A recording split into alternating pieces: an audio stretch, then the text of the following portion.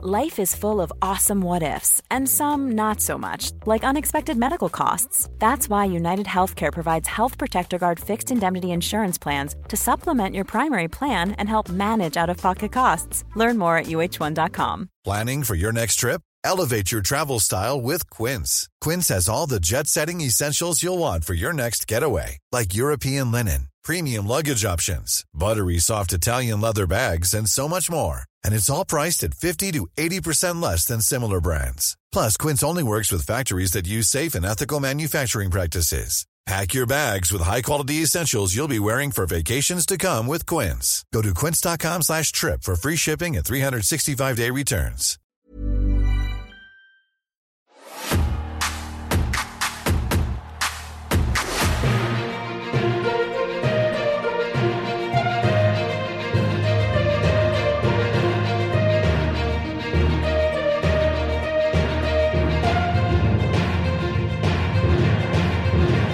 Wait for the day, you prep for a year, and when the day is finally here, it's the Cultaholic.com month in review for December. November. In November. Yeah. For November. What is going on? November. It's November, everyone. It's well, it's not. November. It's December, but we're looking back at the month of November with very fond memories because it was a beefy, meaty, girthy, punky month, wasn't it? It certainly was, and we're here to talk about the big wrestling news, the moves, the shakes from November of 2023, and I am joined to my very far left, and indeed to everybody's very far left, Cultaholic's very own Fraser Porter. I'm hyped to be here, Tom. It's another month, another day of discussing the news. We love the news here at Cultaholic. Kids love the news. The kids love this news podcast. I tell you what else kids love. To my left, we call him in the office now the true cult of personality, Aidan Gibbons. That is me, thank you, Tom. We should talk about the Christmas party before we get started. We should, yes. Fucking hell. It was a time. So we had a lovely time with all our friends. We had a lovely free bar and karaoke. We did too much karaoke. What a deadly combination. I know. We also went to a shooting range, not a real one, a virtual shooting range. Yeah, guns are banned in the United Kingdom. They are, but it was a really fun range, wasn't it? Did you have fun? I enjoyed it. I came third, boys. And that's because you're a pure sweater, though. I'm not a pure sweater. Have you seen the difference in the points that Alex got compared to what I got? Yeah. There was a 200-point difference. But didn't they find out Alex went to some triple jump, basically does VR in his spare time? Basically, he is a walking weapon like Josh Alexander.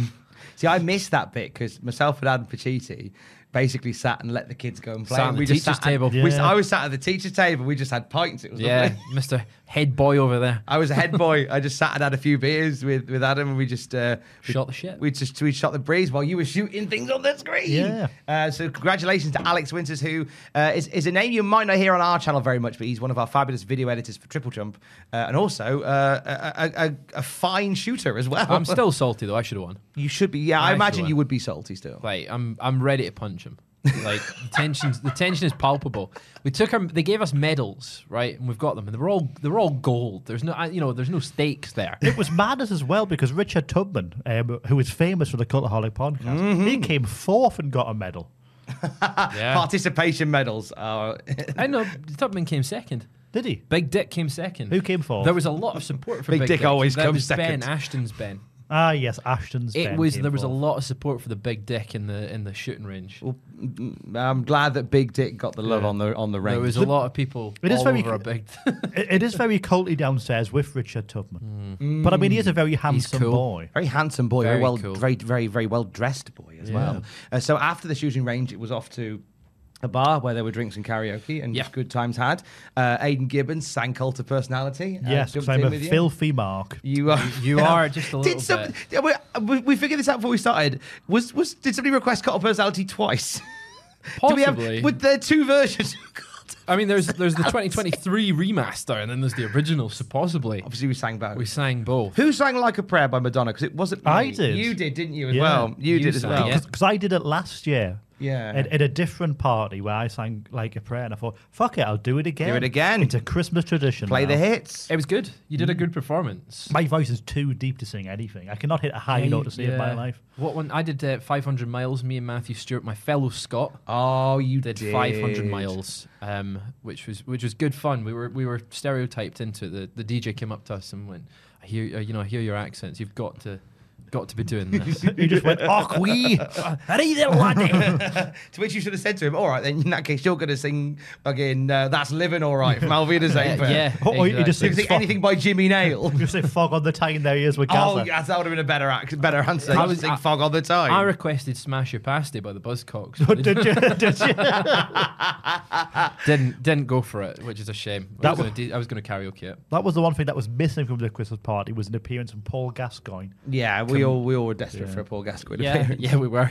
Yeah. Who was the latest out? Because we called time at what, half 11, quarter 12? Yeah. I left at 9:15. So I believe it was Jack King. Because of course it was Jack King. I think the place shut at midnight, and there was still £70 on the bar. So they all bought shots and downed them. So there was some very sore heads the next morning. But I think it was Jack King, Ryan, Luke, the video editor, and Big Dick Tubbs. They all went to a bar afterwards. Oh, they carried on after. Yeah. Where'd you go from there? I don't know. Oh, it's a Friday night in Newcastle. There's many places to go. But we were kind of on the outskirts. Yeah. Like, you'd have to get a taxi. And getting taxis was a nightmare on that Friday. Well, I left at 9:15 and it was a breeze. Oh. Got one that dropped me off at home, then dropped Atkins off at his hotel. See, you had the night that I should have had, because I was on air on Radio Newcastle at 6 a.m. the following day. Yeah. So I got in at about, after we got dropped off. And bless Aidan, he went, "Get in the taxi with me. I'll drop you off on my way home." So, and I don't think I got into bed till like midnight, and my alarm went off at 3:30. Yeah. I was like, this is a fun day. You know how you post a photo every time you're on air? Yes. That one, you did look very tired. I looked awful. You were like, It was how I. Do you know what? It was weird because I felt awful, but I was in the room and I was like, this is great, Until about 9 o'clock, and to which the newsreader, a lovely chap by the name of Chris Middleton, went, "You're probably still a bit drunk from the night before." Probably. I was like, yeah, that's true, actually. What time did you finish on BBC Radio? 10 a.m. I could have gone back to bed after. I think, I'm trying to think what we But did. went back on it, went to the pub. Went for did we Bruce- did we have a hair of the dog? We might have had a hair of the dog. No, we had a hair of the dog, and then I think did we go to the Metro Centre? On a Saturday? Yeah. That is crazy. madness. We might have done. What was that the weekend before? Either way, we got through it. It was a lovely Christmas party. I was in here Saturday morning, You were, weren't working you? hard, grafting. Doing the grafting, giving us the news. Absolutely. Delivering the news that we're about to talk about, eh? And let's get into what happened in the wrestling world in November of 2023. The small matter of a return that took place in the embers of November, as the month was, as the light was dying in this particular month. A landmark, seismic return to WWE that, as we have talked about at length, we did not see coming, lads. No, I didn't certainly expect did our not. truth. Aidan, go for it. Talk about it. So R-Truth was there? He wasn't. Where was he? Well, this was a big debate, wasn't it? It was sort of, there he was, popped up, Ruffles, crisps or chips. This is Survivor Series. Yes, Survivor Series, backstage, the show sponsored by Ruffles, which I believe in the UK has the most manly name. It's the, it's like... Is it the Bugles? No, it's like the... McCoy's. It's like the McCoy's Max Ridge Cut Superstar Bomb crisps, basically. Yeah. You're like, fuck me, like, there's nothing more manly than these crisps, because apparently Ridge Cut crisp equals men.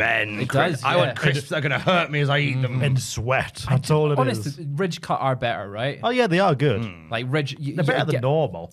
Why is that, though? I don't know. When you get at the bottom of it. More crunchy. Is it the Could be texture? Texture, maybe. The Could be the you texture. feel like you're getting more value because they're thicker. And there's more flavour within the ridges. Because the flavour dips into the valleys. I'm less likely to eat a whole big crinkle cut crisp in one bite. I'd take nibbles of that. So you're Whereas therefore like a regular Walker's, Just straight taking a in. nibble, that's weird. You get foreign, really. Yeah. That's it. Because when you get like a bag of Walkers, like if they've been through a little bit of a journey, then they're a little bit broken. A little Yeah. bit. And so you feel a bit like I've just got like a bag of just like Crumbs. dried potato crumbs here. Yeah. But with McCoy's, like they are very substantial, so they could survive like some difficult logistics. They're like cockroaches. Yeah, they'll keep on keeping on. Long after the asteroid drops. That's UK zombie land, isn't it? It's just a muddy house on the search for McCoy's crisps. Just cockroaches eating crisps. But they call them Ruffles in America, and then there was a lucrative sponsorship deal between WWE and Ruffles, which saw the return of R-Truth. Yes, he was back. He appeared from outside beyond the sofa. Was like, "Hello, it's me." Then he was like, "Everybody, they're not chips, they're not crisps, they're Ruffles." And everyone went, "Hey, that's great!" And did the R-Truth shuffle. Oh no, the Ruffle shuffle. The Ruffle shuffle. Shuffle. And then we haven't seen him since. He might still be injured. He might still be injured. They might have just said, "Could you definitely come back and do this Ruffles We advert, need you for please?" this advert.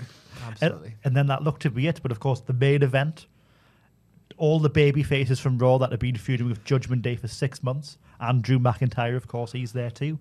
There was a different return in that match that we'll cover later. But we also, I was sat there 3:55 in the morning, whatever time it was, going, well, that was a good show. Time for bed. Ready to go Time home. for Bitty. Time for bed. You'll suckle on the teeth, then I'll be off to sleep. And then it was, all right, there we are. And then it was, no. An ambulance turns up. I can just picture you sitting there at home. I know you weren't, you were here. I was here, But I can picture you sat at home, nightgown, nightcap. About to blow the candle out. What? I don't know why I'm Scrooge watching Survivor Series. Walking around with your can. Yeah, watching it going, no, you're a bit of indigested food. There's more gravy than the grave about you, punk. Then fucking hell. Be here all the earlier tomorrow, punk. I mean, I was legitimately slightly annoyed that he did turn up, but as we'll cover. But it was mainly because I had to stay up until 7 a.m. That's what. Get on his level. I know, Get on my level. Unfortunately, I'm not built like you, Tom. You're built different. I wouldn't be built like me because I'm a diabetes time bombing. But I think that's how doing this gig changes returns like that. Yeah. Because I might be different because I still get excited by them. But obviously when people watch it as fans, like, oh my God, it's CM Punk. But for us, we're like, right, we've got to do that, we've got to do that, we've got to do that, we've got to do that, we've got to do that. On it now, everyone awake, let's go. Yeah. Well, Adam Pachuti just went, well, that's my weekend gone. Yeah. that was, yeah. That was it. I was CM Punk surprised us all. Didn't surprise me. Surprised us all except for Fraser with a big return. Survivor Series. Lads, there was absolutely no call in this. As far as obviously there's a few people that said it's going to happen, and they've sort of they've ridden the wave of endorphins from being right on it. But all the optics that sensible reporting goes by pointed to a no. Yeah, everything was shaping up that way, wasn't it? It was strange how unanimous the no was. I mean, it was from multiple sources. Like literally everyone saying he's not going to be there because they've heard from multiple people in WWE, like even like higher ups in WWE, that CM Punk was not going to be there. People in creative were told that CM Punk was not going to be there. The top talent were told ahead of Survivor Series, CM Punk will not be here. But of course, what we come to find out is that this is all because it was a closely guarded secret between CM Punk, Nick Khan, WWE president, and Chief Content Officer Triple H. They basically kept it all to themselves, and it was. I mean, it was a wonderful return. It was a great moment, right? Like that felt monumental. And he let out his werewolf howl. That was lovely. like Pablo at 2 a.m. Come on, give us cat. That's what he wanted. CM Punk wanted cat food. Yes, give me cat food now, father. That was it was all the usual sources had said no, this isn't happening until, and as we've talked about this at length on the epilogue of Punkvember, but it was amazing how in those last few minutes, it was legit 5 minutes before he came out. Yeah, where Sean Ross Sapp reported there's been a change. He went. My stance has changed. My stance has changed. A backstage area has been cleared. He went, surely not. And then it was like, oh fuck, he's there. And it was just. Then there was all hands on deck. But what we basically find out is, of course, as mentioned, Triple H, Nick Khan, CM Punk. They had a meeting the week beforehand, I believe, on the Sunday, where they had a basically clear the air meeting. Everything came off quite nice. But it sounds like CM Punk was the one that approached them as opposed to WWE approaching him. And I think that's sort of one of the things that was part of the power dynamic, in the sense that CM Punk will look at this and go, okay, I've got to be got to be a nice man. Yeah, they've not gone to him and gone, we need you. He's gone, I need you guys. Please Please, resign. please. And that's probably what immediately changes, as you say, the power dynamic. Because obviously with AEW, Khan courted CM Punk for a long time. Like 2 years. And it was all on CM Punk's terms. Whereas this, because Punk's gone to them, they've gone, look, all right, if you want to come in, you got to play our game.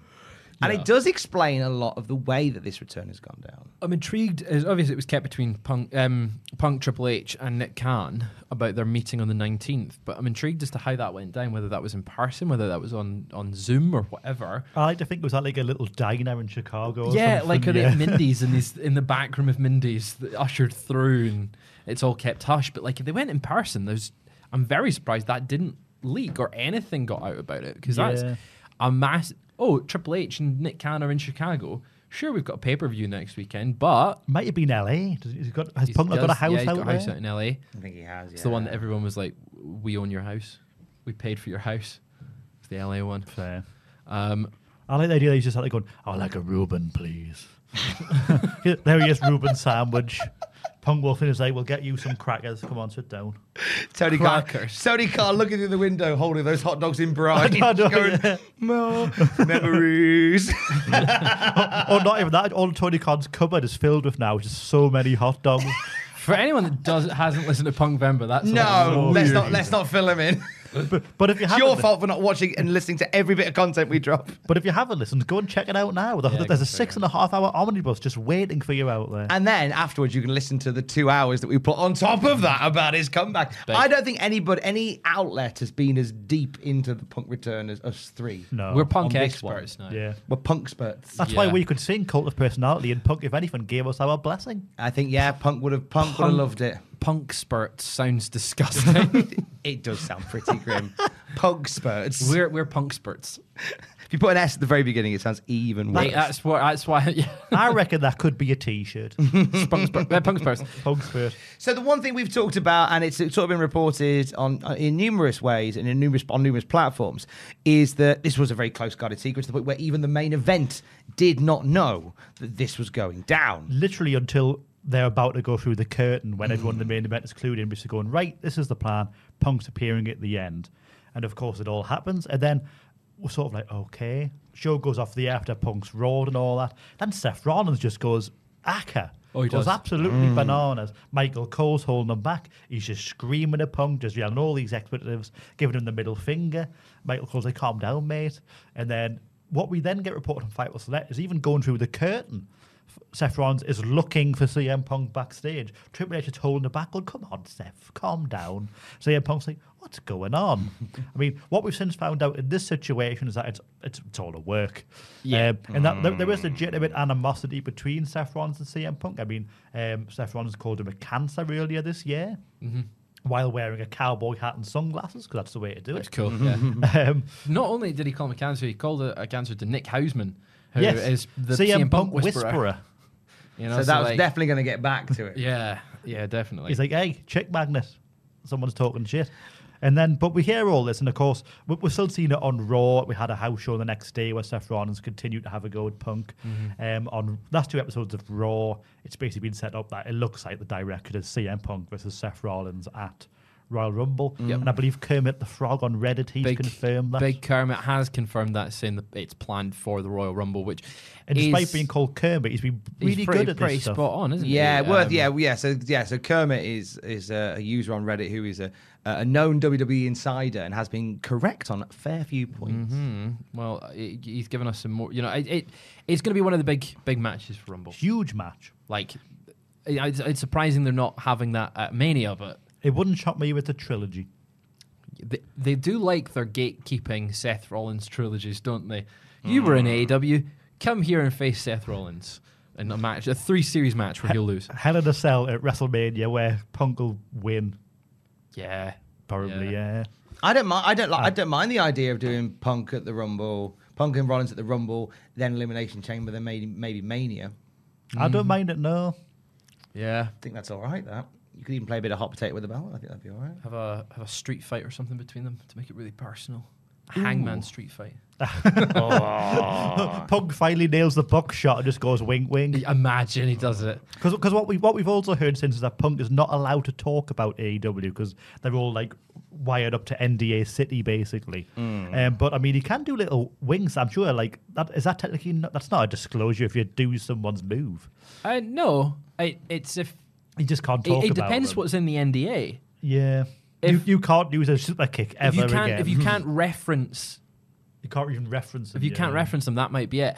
But we also, like, WWE was never going to allow CM Punk to go on there and reference AEW, was he? No. Like, that would be I mean, Cody's done it, but Cody just does what Cody does. But also, Cody's in a way where he's like, I was an EVP. It's not going, hey, I was in AEW and let's shit on the other company. Yeah. Whereas it looks really bad for a company to do that. It's different, yeah. Like, if Punk does it, it's Punk punching down while Cody's been nothing but complimentary, basically. But also being like, I'm in the big leagues. That's true, yeah. I could see Seth Rollins making some AEW shot at Punk. Once they finally start having those promos together, I could see an AEW reference I'll take coming you through. to the jungle. No, boy. Like, oh. I'll take you to the jungle, boy. It's real glass. He just puts him through a hood of a car. Yeah. Now, it wasn't just Seth Rollins that was, It was not. kicking off on the night. It was a certain Scottish man. Fraser Not me. Porter. I was sound asleep when his return happened. I woke up and shit myself. And then you read the news that Punk had come back. Exactly. I was caked in it, and then I was like, "Seeing Punk's here? Oh my god! Let me clean myself up and then really look at this. Oh my god! I couldn't believe it, man. This was like a childhood dream come true." Filled my pants again. This was a big thing. Phil quite literally filled them.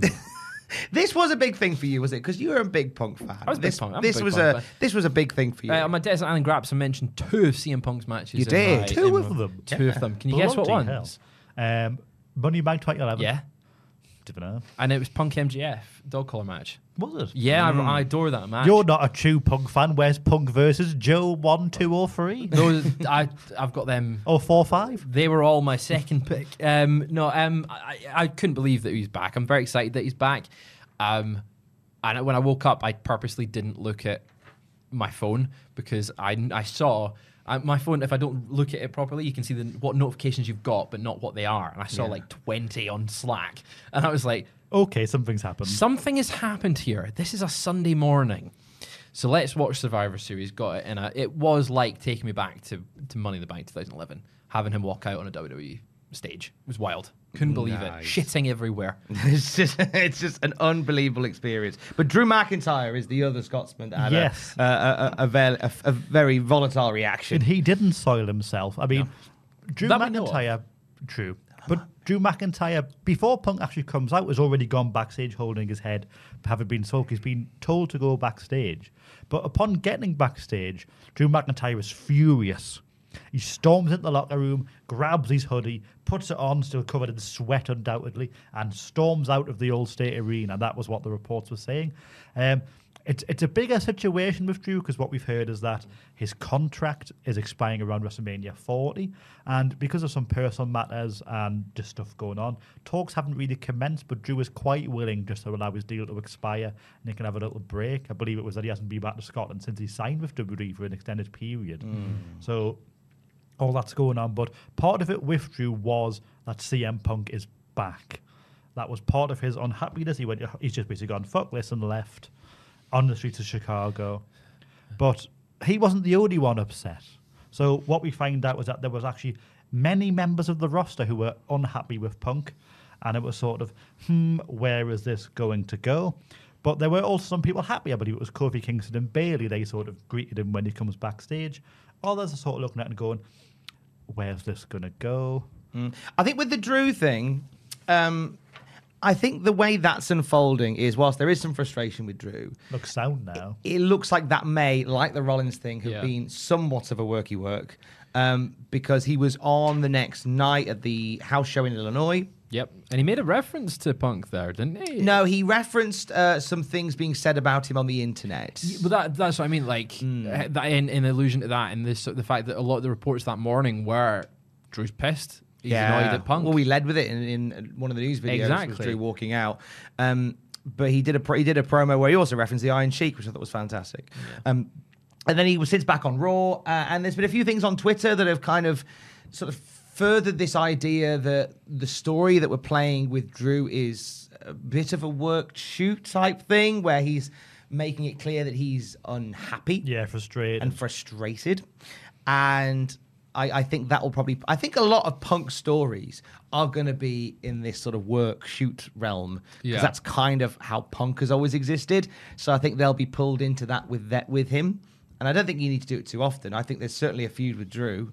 Yeah, Punk. There's Drew, there's Rollins. You've got your feuds, obviously Reigns at some point. Well, that was another thing that was said by, which report was it that said that Rollins and Reigns? Sports Illustrated. Sports Illustrated, wasn't it? That not Rollins and Reigns, Punk and Reigns was a potential match down the line as well. Yeah, and what we've heard since is that WWE's in no rush to get to it because they know it'll be massive. But we don't know which major star it is, but one major star told Dave Meltzer basically going, they better get this within 6 months, because basically around Punk's uncertainty in that he can be a little bit of a backstage cannon, as we've covered extensively from his AEW time, and he's a bit injury prone. Yeah, he is. I'm intrigued though how the medical situation will be in WWE, because he won't be doing as tough matches. Well, yeah, it's safer style. I imagine he will be quite well protected. And also not as regular. Not as regular. We don't know what his schedule is going to be like wrestling at this point. He could be full-time, he could be part-time, he could be just special attraction sort of thing. But I'm intrigued to see how the style difference is. Like, he's not going to be having brutal slugfests. It's going to be... No blading. You'll be probably a bit safer in that regard, and he won't be allowed to jump into the crowd and hit his foot off the barricade and stuff like that. We're going to say all this is now going to do straight away. Top of a 30-foot ladder, jumps elbow drop through the announce table. Yeah. Yeah, so there's a lot. I mean, the Punk promo. So Punk turned up on Monday Night Raw the night after Survivor Series, and the whole show, it was hyped that we would hear from Punk for the first time. And I think he was meant to have maybe 15 minutes. I think he got 8. He got 6. So it got cut due to Orton and Dirty Dom going long in the main event. And the promo left a lot of people feeling quite underwhelmed. Yeah. I think because the bar in terms of what he does was set so high during his AEW run. That first promo in AEW was big, passionate and aggressive and real. This didn't feel like that. Especially when he said, "I'm home," and the sort of reaction was going, "Are you though?" The crowd popped for it, but I didn't buy it. I didn't think he was home. I've watched that a few times and looked in his eyes. I don't buy that man thinks he's home. Because, I mean, Punk's home is surely Ring of Honor, if anything. Yeah. I'm off a slightly different mindset to it. That's because you think WWE knows best. WWE knows best, to quote a great ambassador, Jackie Atkins.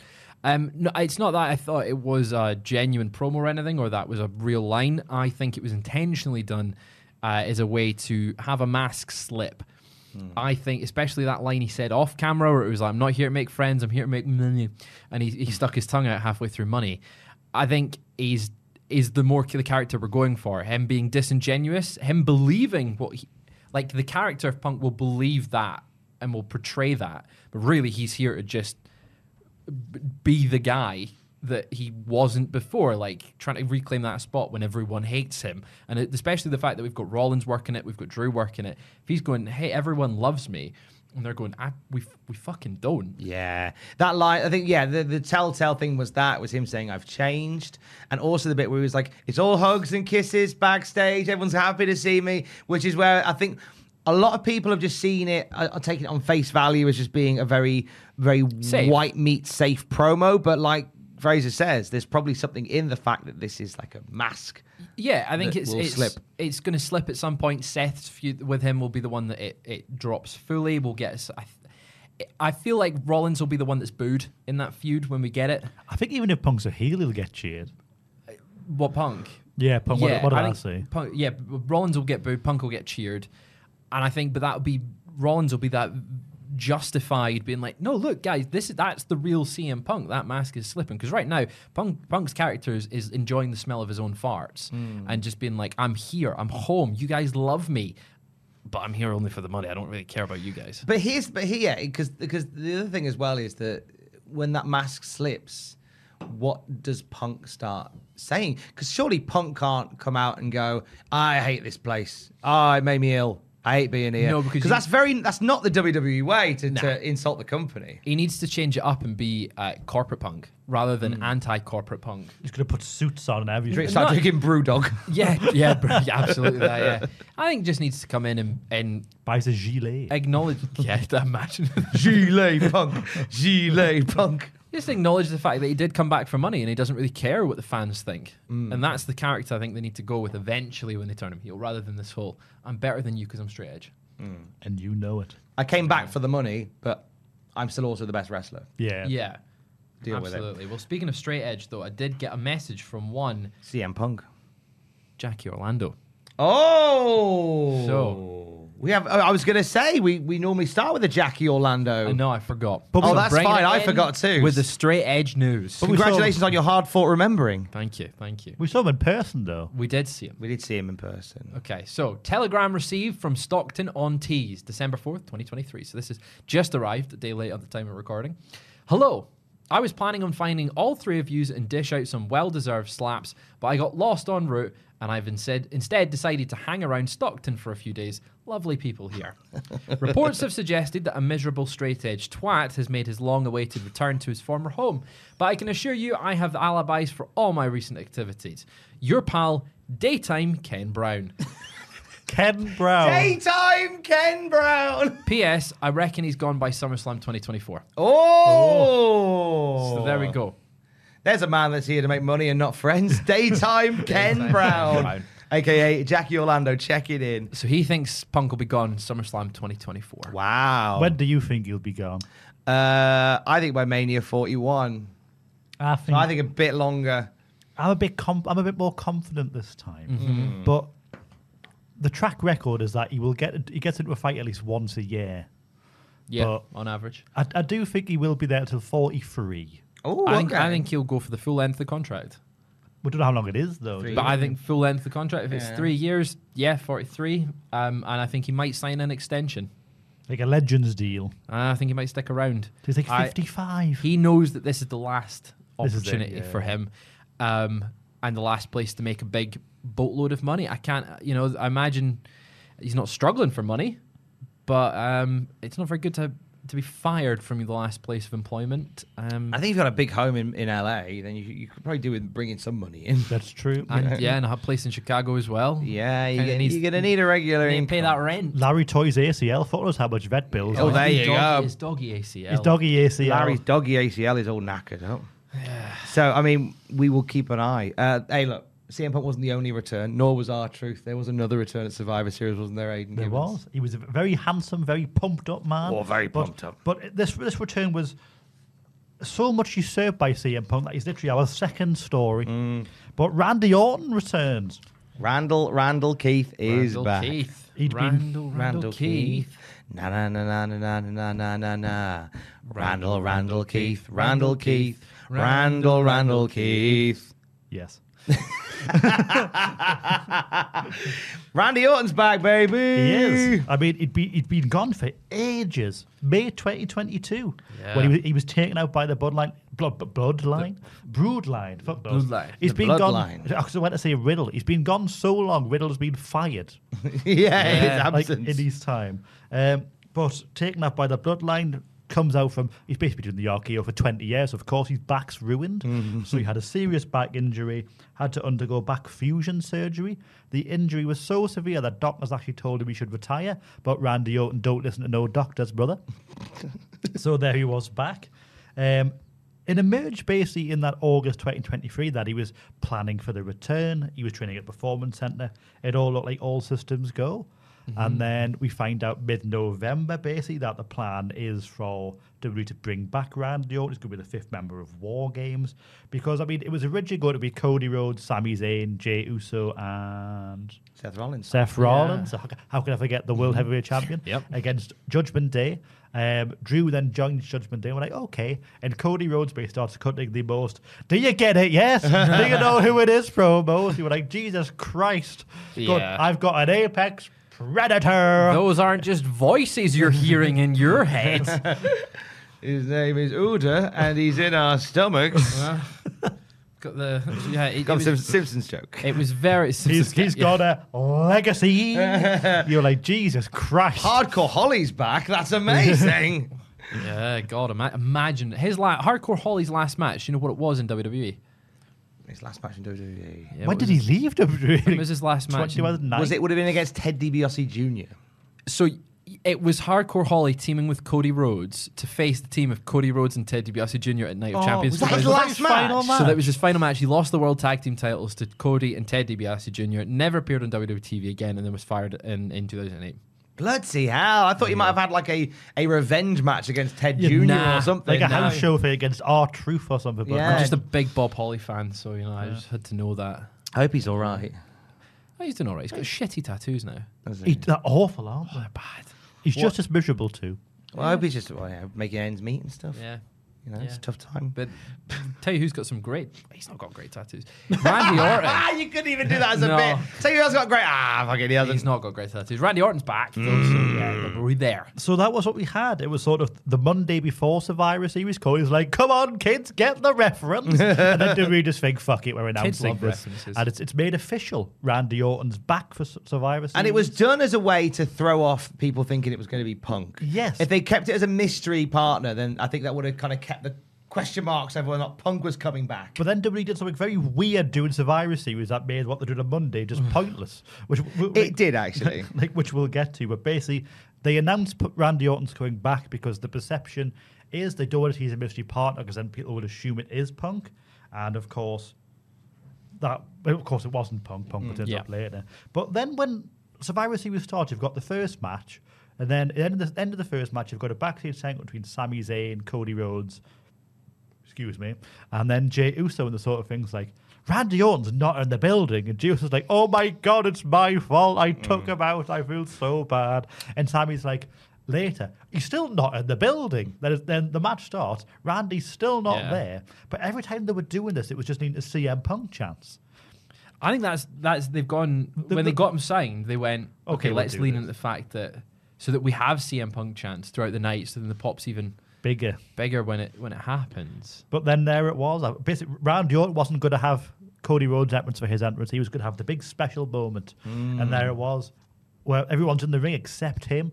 I hear voices in my head. They talk to me. They understand. Whatever the rest of the words are. And then he made his way to the ring, hit RKOs, did a weird roar. It was a night for weird roars. Because fucking parcel tongue. He was like, blah, blah, blah, blah, blah. Then does a draping DDT, and then basically wins the match because he hits a huge RKO on JD McDonough after he's chucked off the little platform on the top of the cage, and then they let his old mate Cody pick up the win. Babyface's win. We go, wasn't that lovely? Phenomenal reaction for Randy Orton. Especially because it was the first time in 18 months since we'd seen him. And he looked great. He looked energized. He looked happy to be there. Yeah. Just what a treat. How great to have him back. Massive. And he is massive. Yeah. That boy. He's certainly been on the pumping there. What they're called, dumbbells? Dumbbells. I'm sure that's the only thing he's been doing. He is a big boy He's now. He's been absolutely downing the whey protein. I said it on the news this morning, but he looked like his character from All Stars, the video game. Yeah, he did actually, yeah. Like he's beefy, he's girthy, he's bigger and girthier than the Cultaholic podcast. Couldn't believe the size of him. Massive boy. But since his return as well, of course, he's going straight back to the main event scene. He signed exclusively with SmackDown because he wants revenge on the Bloodline, and I mean, it certainly looks like it's going to be him against Roman Reigns at the Rumble. Which you wouldn't imagine we'd ever say it, but it feels like a fresh match, as you said in the news video that we shot this morning, Fraser. But I think they were saying it's been 7 years since our last pay-per-view singles match. I think it was longer. I think it was 9 years. I think it was SummerSlam 2014. That's crazy. It was like the last singles pay-per-view match. Yeah. So it was the same year that Punk left was the last time we had Orton versus Reigns. Yeah. So everything's old is new again. Yeah.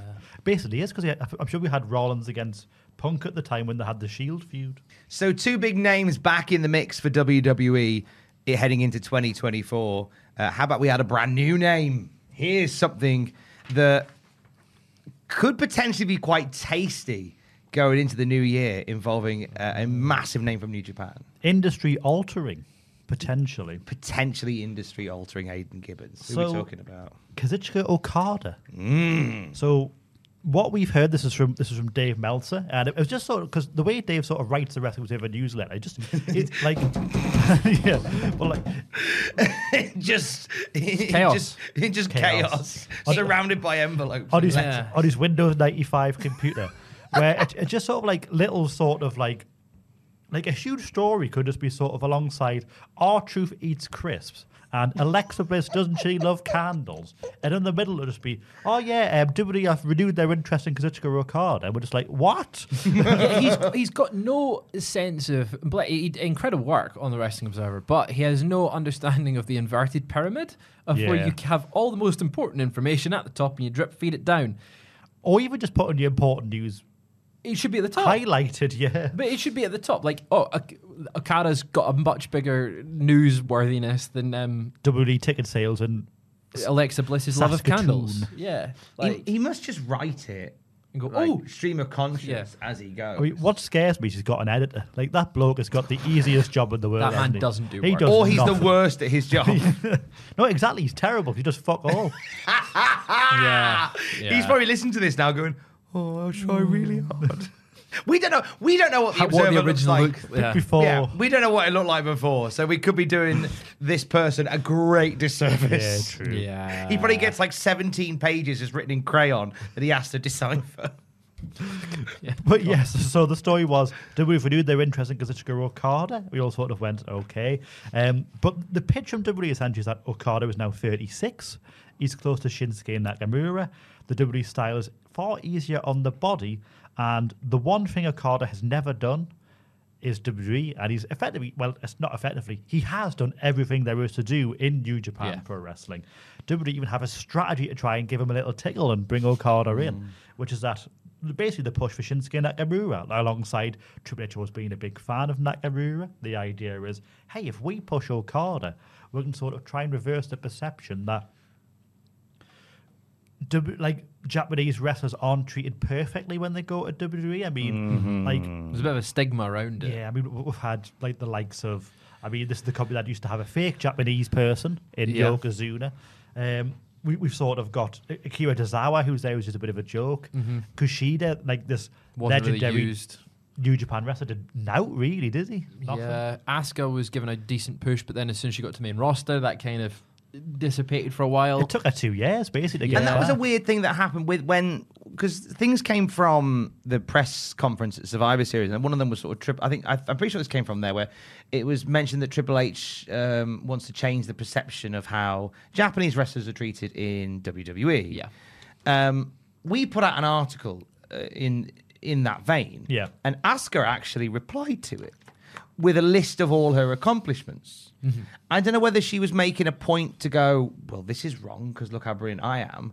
But she's very much, as you said on the morning, an outlier. An outlier. Yeah, she's the exception to the rule. Like, Io Sky's getting there, but isn't quite there yet. Kairi Sane as well also was sort of like, massive talent, and then main roster didn't utilize do her. Much, really, yeah.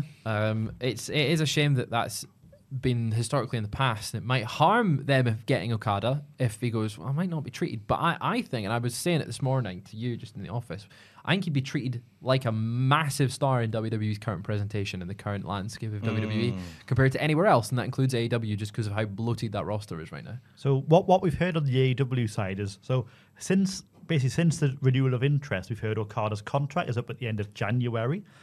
New Japan contracts basically work where they're sort of like 1 year rolling deals, but by this point, Okada's usually signed an extension by now.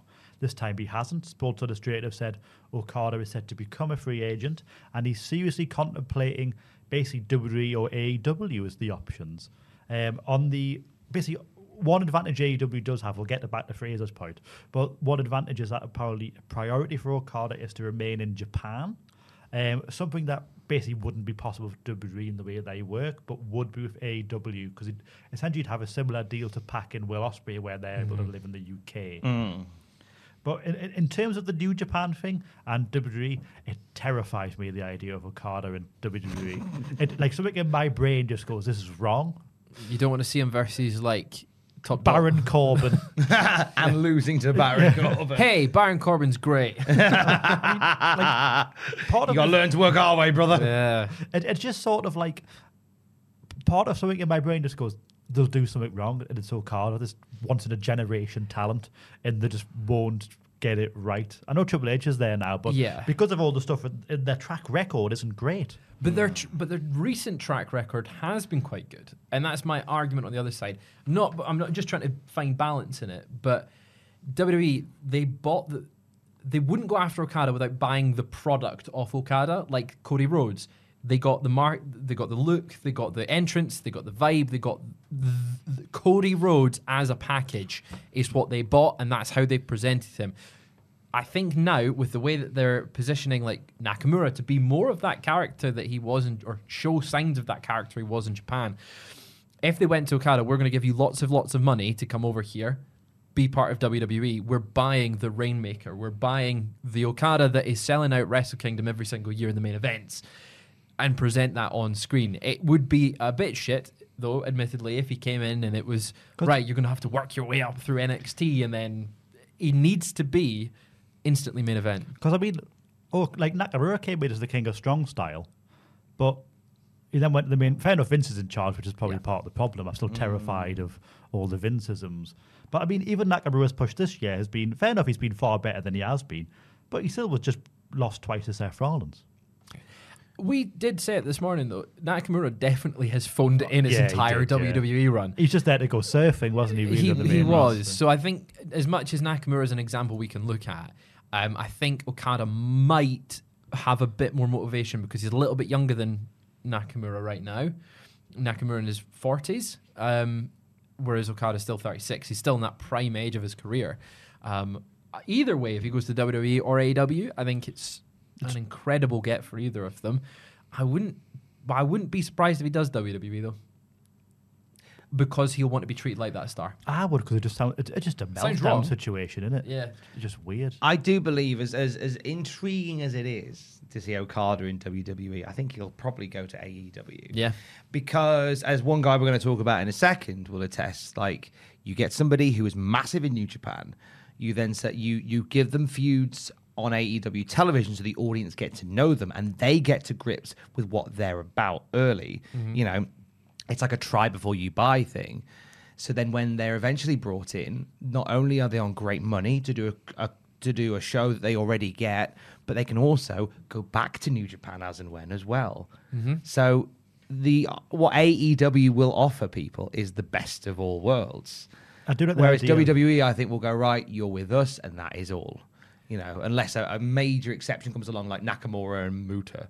He would definitely get better matches in AEW for sure. Certainly. Like it's where does he, what's his priority bar staying in Japan? Is it incredible match opportunities, or is it money and having that sort of stable of WWE behind him and the WWE machine behind him? Because I think he would get lost in the shuffle a little bit in AEW, and that's a criticism of AEW's booking, is the sense that they bring all these people in and then nothing much happens. They've got so many wrestlers. Yeah. Like you've Jay White came in as the big top New Japan signing, and yes, he's had that main event, but creative wasn't great for him. Nah. And I mean, he was unhappy with the main event. He himself was unhappy with it. Ospreay, yeah, we've still got to see how that goes. But I think Ospreay has a bigger chance of being a star in AEW than Okada does. Just in the sense of who he is. He's more...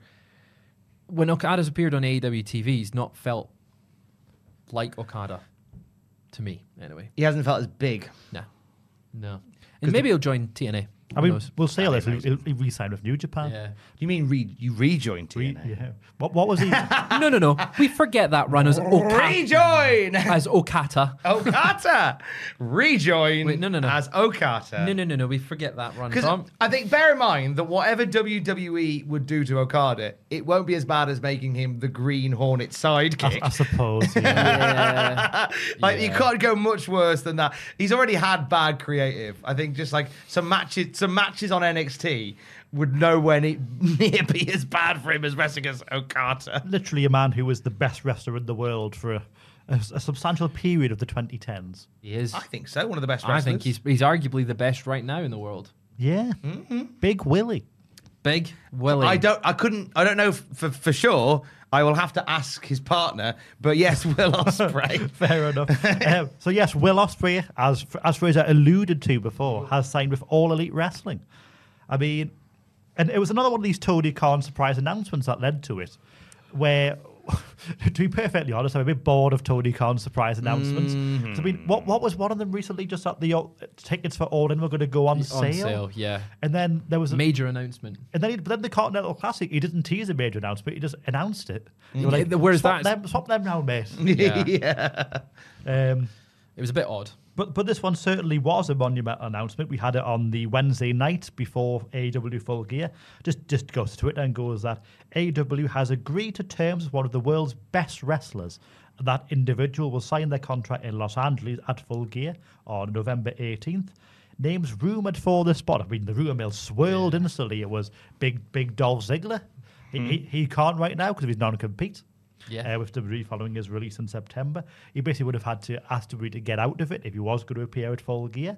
There was Ronda Rousey, because of course she popped up in Ring of Honor this month. Yeah. She hasn't made the list because there's 6 bigger stories, but she was certainly number 7. Ronda Rousey in Ring of Honor, but she's not interested. She wants to go home and have more babies, so like fair enough. Mercedes Moné, she's been rumoured for a while going to AEW, but from the sounds of it, she's still legs still knackered. She's in training now, but still not quite ready to come back and wrestle. But then Will Ospreay, he was the 4th name. And to be perfectly honest, we all sort of went, well, how though? Because we know he's under contract until February 2024 with New Japan. Yeah. So surely he can't be signing for AEW. And that would be contract tampering. That would be contract tampering. But then Friday afternoon, I once again am ready to go home. Got me hat on, me little ready to go. You've had to close Marley and Marley for the night. Be here all the earlier tomorrow. And then it was Andrew Savage of the Rat Men Pro Wrestling Podcast. He goes, I've heard it's Ospreay. We all sort of thought, right. I mean, our own sources were indicating certainly that it wasn't Will Ospreay by them going, hey, it's not Will Ospreay. Yeah. And we're like, right. So it is Will Ospreay. Yeah. So it is Will Ospreay because the deflection was very bad. Yeah, it was, wasn't it? So we went, okay, it's Will Ospreay. And lo and behold, it was Will Ospreay. Bruv. And he comes out and goes, sail down, bruv, sail down. We're like, oh, there he is. It was funny because I remember I watched it with you, and obviously we're on reactions. We had the volume down a wee bit. I didn't hear the crowd making a noise, so all I heard was him just going, hey, sail down, bruv. Because basically he'd come out and he'd said, like, I'm coming in, but I can't come in yet. Everyone started booing. Yeah. He's like, no, shut up, right, shut up. Bruv. New Japan. Doing that, I'll be here. Damn, bruv. So basically the premise is he came out to say, I'm fulfilling my New Japan obligations, and when I finish with New Japan, I will be signing with All Elite Wrestling. Well, I've already signed my next contract with All Elite Wrestling. Essentially, from On the Road to Revolution, Will Ospreay will be hashtag All Elite. But basically the idea is that he's been represented by Barry Bloom, who's like the super agent, did the Young Bucks and Hangman Page and Kenny signing.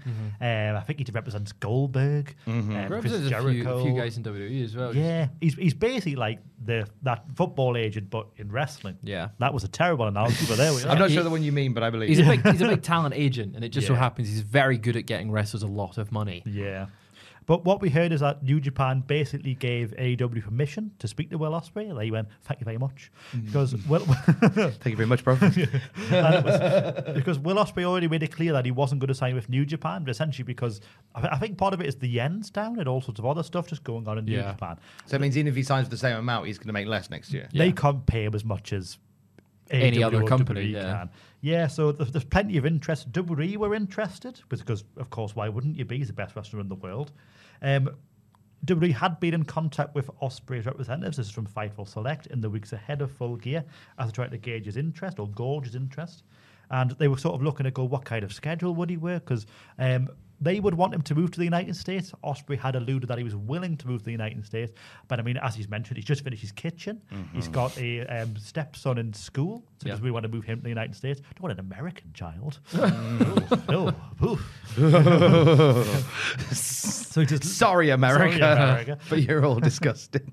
Who just sort of living in wherever he lives in the southeast of the UK, Yeah. having a lovely time. TNA Wrestling, of course, the upcoming. Oh my rebrand. God, they were proper raiding the war They chest to were. bring in Ospreay. They almost going to pay him as much as they paid me.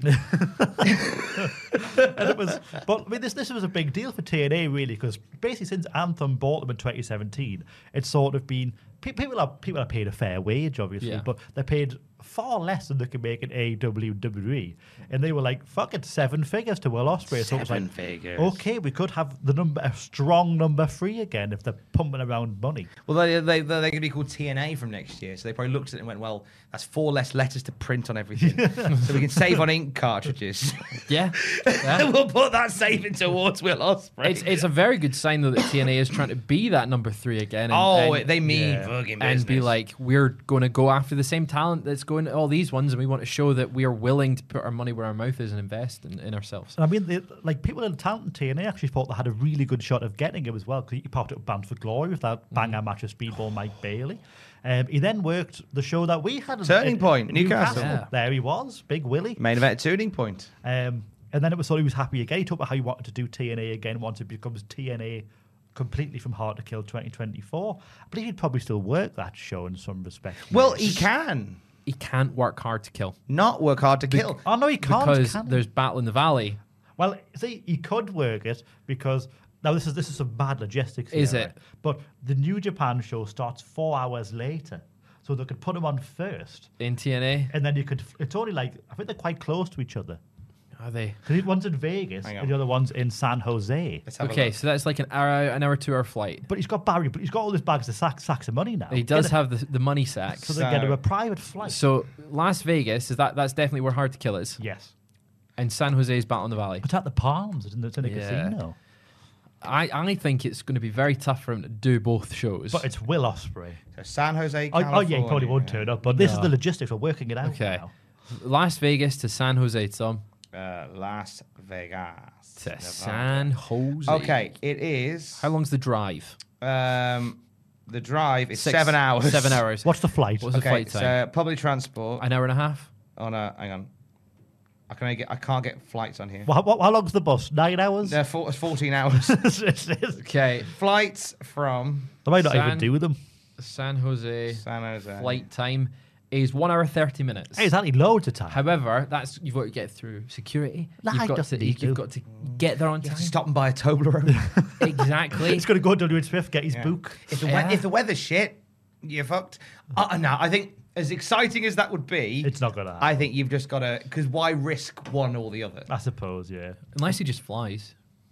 He's He is an Ospreay after all. How far is it as the Osprey flies?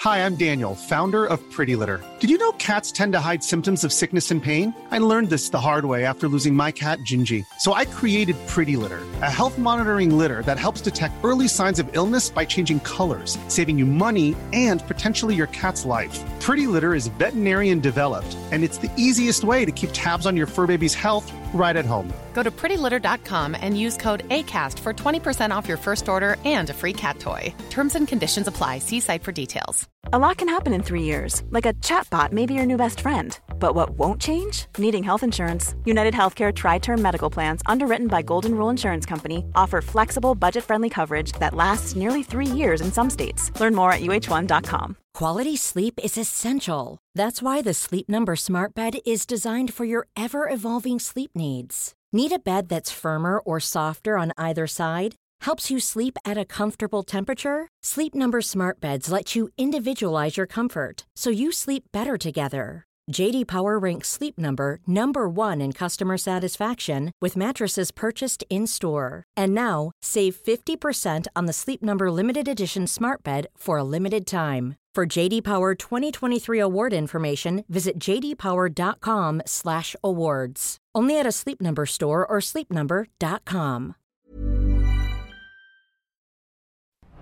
So what Dave Meltzer mentioned is the one thing WWE couldn't offer Ospreay, along with, of course, living in the UK, was All In 2024.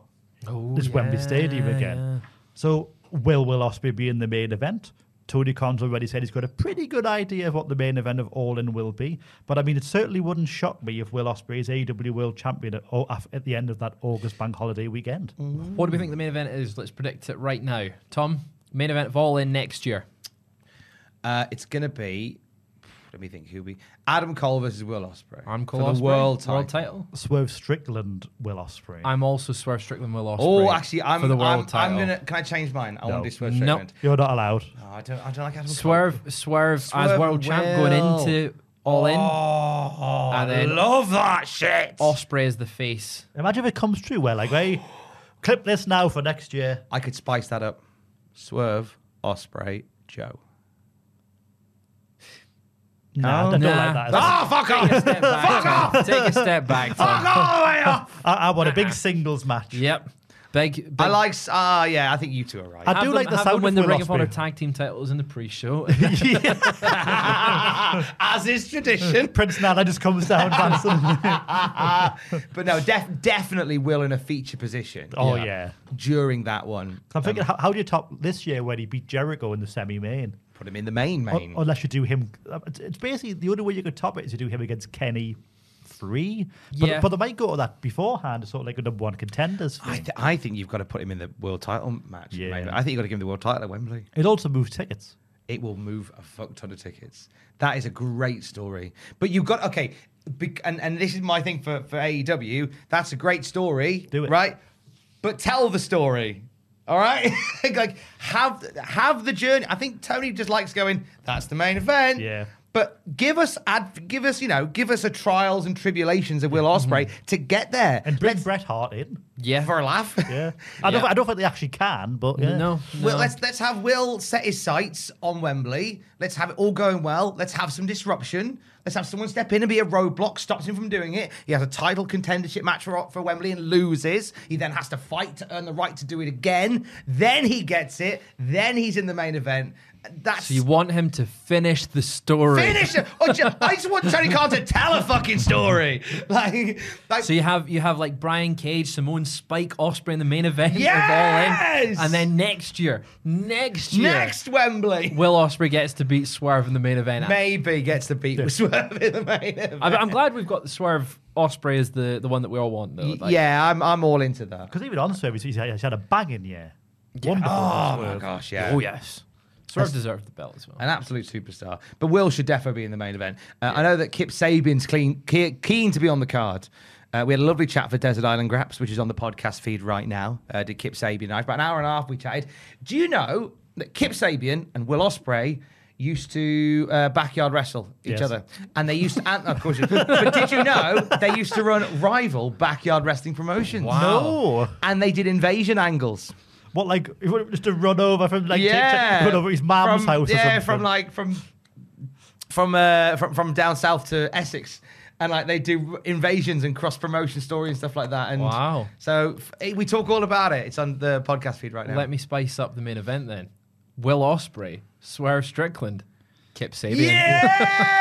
Yes. Why not? It wouldn't shock me if they do a thing with Ospreay and same stuff like a Dynamite match, little Dynamite feud where it's like, hey, we used to have rival wrestling promotions. That could be the roadblock on the way to Wembley because Kip can cut this brilliant promo and go, no, you had your moments. It's I me want now. my fucking moment now. Yeah, but- I'm going to take it from you. There was like, Kip, please. Bruv. Settle down, bro. Settle down, bro. Settle down, bruv. Tell a story. I obviously they've told good stories in AEW. Don't you think I'm Yeah. just being a shithead? But more often, I just feel like sometimes they miss. They do.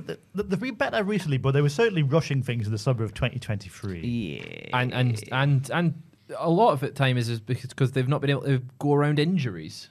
It's had to pivot and not have a backup. It's been a major problem, really, stretching back to when Punk was first injured in May 2022. Really, Because that Hangman story was incredible. Yeah. His rise of Hangman Page. One of the best stories. And again, that was all adversity and roadblocks. And Punk MJF. fighting through. Punk MJF was excellent. Excellent feud. Punk Hangman until until all the backstage shit. the backstage shit. Great feud. You know, you've got Kenny as the world champ.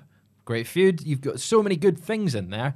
And so many good stories. They just need to learn to pivot. But I hope they don't have to pivot from this one. Ospreay needs to be in the main event. Yeah, absolutely. One guy who's basically been a big part of all of this in AEW, has resigned from the company this month, Yes. last month. So one man who will not be in the All In 2024 main event is QT Marshall. He has resigned from All Elite Wrestling. Unfortunately, the words I will not repeat the words I've written, but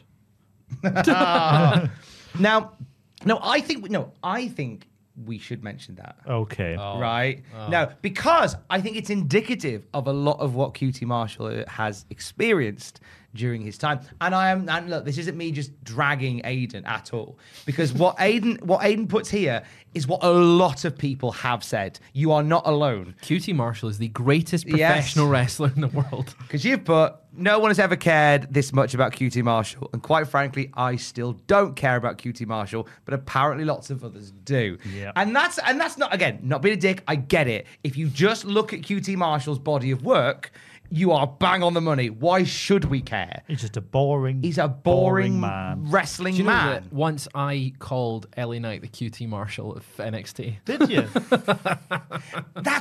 There you go. Wow. We've all had our moments of QT Marshall. He was on Desert Island Graps and he was lovely. But that's the thing. But what people don't realise is all the stuff that happens behind the scenes with him. And he goes into it in his farewell resignation note online, doesn't he? Which you may read, Fraser. He says, thank you, thank you, AEW. Thank you, Tony Khan. I've had the privilege of being here since day one, and I've written over 750 formats for All Elite Wrestling, and always with pride. Are you giggling, Aiden? I did a He did a little Oh, you dab. did a dab. It was day one. Oh, brother, yes, bruv. As much as I've enjoyed being VP, Manager of Talent Relations, and wearing a myriad of hats, the company has changed a lot since 2019 and is heading in a different direction. And I feel that it's best I do the same, as we only get one chance to go all in. I've officially resigned from AEW and will have fulfilled all my obligations by the end of 2023. Thank you to everyone from the front office to the production truck to some of the hardest working talent in this sport. Most importantly, thank you to those who booed, cheered, and took part in this season of my life. Yeah. Yep. QT Marshall. So he's here till the end of the year, still tickling about. But he's gone. AEW original. Very much a guy who was Tony's right-hand man. Very much the right-hand man. Produced and helped, put on a lot of the very early Dynamite episodes. I believe he told you this, Tom, as well, when you interviewed him. It was sort of that him and Tony Khan would sit down, like, basically after a Dynamite, they'd write next week's show. And, like, work until 4. It was dedicated to this company. And, I mean, even, like, in the pandemic, it was sort of those shows in Georgia were at his training school. Yeah, so the Nightmare Factory was... Just read the next line. Reports... I don't think we'll read that one. No, I think we should. It's revealed. QT Marshall. Reports have since revealed that QT Marshall tendered his resignation because he's shit. Lol, JK. In reality, one of the reasons is he wants to be a wrestling star, which includes him wanting to wrestle more and be viewed as an in-ring talent as opposed to a backstage coach. And it was not going to happen in AEW. Why did you giggle when you read he wants to be a wrestling star? Still laughing at... But that's what he wants to be. I'm still laughing at this because he's shit lol JK bit. But he's made it very clear that he wants to truly establish himself as a wrestler, which he started to do in AAA. He's a champion in AAA. Yeah. No, not anymore. He was a champion in AAA. Latin American champion. So he's doing that in other places, and I guess that's something that's only really happened recently. And I think a combination of that happening recently, the CM Punk stuff, which we'll get into, and how that ties into him, it's probably made him go, I'm probably worth more than I'm worth here somewhere else. On screen, if he's feeling that way. I mean, he's he clearly thinks he's better than what the perception within AEW is of him. It's really weird. The way you said that, he thinks he's better. For someone that had so much of a hand in booking the shows and all the backstage stuff and all the myriad of hats that he said there, it is surprising that Tony isn't giving him a spot, on TV. No, but this is part of the argument as well, is that he did give him a spot on TV. So QT, he had a push in 2021 where he formed the factory, and it was rubbish, right? It was rubbish. And then we had that. Then we thought, okay, we'll do QTV now, and that was crap. Yeah, that was rubbish. And it was so crap that CM Punk went, I do not want this on AEW Collision. Keep that out of my garden. It went, no, we do not want this. Get Powerhouse Hobbs away from this. Because Powerhouse Hobbs still landed his feet with Don Carl's family. Much better place. Yeah. But this actually, what part of this, we'll get into it now, is that Tony Khan effectively took the blame away from CM Punk, and he took it on his shoulders and went, I'm the reason you're being pulled from Collision. And QT Marshall, quite rightly, didn't believe him. No, Tony Khan going, I think your idea is great, but I just don't think it's quite right for Collision specifically. Specifically that one show on a Saturday night. And that's my decision and nobody else's. This is just during a period of, Tony Khan very much protecting Punk from a lot of people's wrath in AEW. I mean, I'm having to go at his wrestling ability because he's a good hand. He's a spot-on wrestler. He's a good hand. But just nothing about him excites me. Yeah. And I think that's the general consensus with a lot of people is why that we snigger and we have jokes like we have done when we talk about QT Marshall, is because we base it all on like because he's not a Will Ospreay type. Then, but why are we talking this much about him? But he does so much. He's more than the sum of his parts. There's so much more for a company. So wherever QT Marshall goes, you're going to get a guy who is, as you say, a good hand, who can do a lot, but also brings so much behind the scenes as well. But this is sort of part of a narrative now that's sort of formulating. Is that, I mean, this is in December, but we'll talk about it. Is that Kevin Sullivan has just been sacked by AEW, and he was sacked by Mike Mansury, who was a WWE guy. Not the Kevin Sullivan, by the way. It was the backstage guy, Kevin Sullivan. But he was like an AEW original. So the narrative in AEW that's sort of building is that all these AEW originals are leaving and are sort of being replaced by ex-WWE guys, which, of course, from experience is kind of terrifying, because look what happened with TNA with all that sort of stuff that happened then. Yeah, when they brought in 2010 and it was all former WCW guys coming in, and it was like, is this the right thing for the product?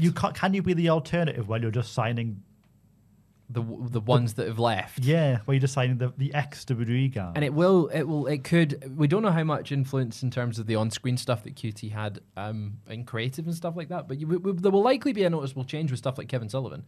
Yeah, we mentioned it on the news, and the fact that unless they have someone trained up in his style of how the production looks and feels and is cut, it will likely feel quite abruptly different. Imagine the next week's Dynamite, it's just jump cut. Like, yeah. It would feel different. Every director's got a different style of things. And the same with QT. We'll wonder how much, being a manager of talent relations, who's going to fill that spot? How will they do things differently? So Christopher Daniels, in terms of talent relations, he's the head guy.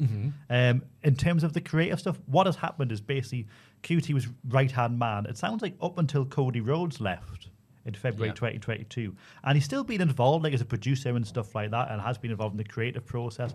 But simply because AEW has expanded to another TV show and everything else, it's sort of that there's now more people around Tony Khan as opposed to QT Marshall. I mean, they've brought like Jimmy Jacobs, Will Washington, Chris Hero's there, all sorts of different people. I think it's more that there's been more heads, and QT Marshall sees his influence go down.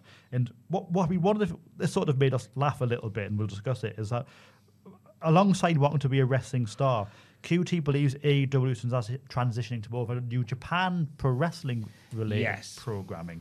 There's differing opinions on how wrestling should be done within AEW, but QT is a champion for the more entertainment-based product, and he feels that some of the changes, like AEW is not telling the great stories that they used to. I mean, we talked about that. We've mentioned that already, But what Marshall, this is from Wrestle Purists, QT Marshall essentially views putting on a bunch of high-end, high work rate matches with no story or build as being like New Japan. I mean, incorrect. but what we've since heard as well is that there's no plans for AEW to become like New Japan. I mean, they have got the Continental Classic on right now, which of course is just nicked from New Japan. But there is a story there and stuff that's going on, as there is in the G1. But I mean, a lot of the criticism around AEW, especially in recent months and stuff around MJF and the main event scene, was, if anything, the product's been a lot more like WWE and sport entertainment than has been more pro wrestling, brother. Yeah, but then I can see where that idea of it being just matches, like high octane, high end, high work rate matches comes from, because there's a lot of times if you're kind of casually, passively watching AEW, All you really see is like this 6-man tag is on Dynamite this week. Coming up, this tag match for reasons. And you're like, okay. There has been issues there. I think one example is Willow Nightingale lost the number 1 contenders match and then challenged for the title 5 days later anyway. Yeah. Little things like that don't make too much sense. I just think him saying the New Japan thing, personally, I feel like him going, it's becoming more New Japan-like, is so that if he does go to WWE, people can't criticize him for being like, you just complained about that. Yeah. If he complains about the other side of it and going, no, there's too many random people coming in for random work rate matches, and then he signs, it makes more sense to now allow him as a doorway in at WWE if he goes that way. Or to become the IWGP Heavyweight Champion. That is true. Yeah. He's going to be the new Japan star. It's actually a talent trade with Ospreay. Ospreay for QT Marshall. That's fine. But what we've heard about his future is that there's an internal push from someone who, I haven't had this confirmed, but my rampant speculation is this person's name will rhyme with Rody Codes, is pushing for WWE to sign QT Marshall. AAA is still an option for him because, Conan, the book of AAA, really likes him and is quite willing to keep pushing him as a wrestler. MLW as well, they're going through some big front office changes right now, and they sort of see he was a jack of all trades person. But from the sounds of it, that's not what he wants to do anymore. So it's one to keep an eye on. One I'm keeping an eye on right now is what is happening in the National Wrestling Alliance. Yeah. What a mess. Well, it's been a bin fire of a month for the Billy Corgan's NWA, and I want to preface this by saying when NWA came back in 2019, I fell in love with it completely. Right. Like the soundstage setup, the very different setup of production and television. The roster was different to anywhere else you'd seen. You had Eddie Kingston, Ricky Starks, Nick Aldis. Yeah, you had a lot of sort of guys that would go on to do great things, and they came through there. I just love the presentation. I love the style of it. And then as time went on, it just went on this weird, windy journey. And to the point where whilst they've kind of tried, they recognize, I think, that things have to... That there wasn't the loyalty as there was before because they've gone back to that sound stage for weekly TV. But I think in terms of what they're presenting, it's so far gone. Yeah, it's nothing like what it used to be. Really. No, it's really not. It's really not. I think is NWA the promotion that was harmed the most by the pandemic?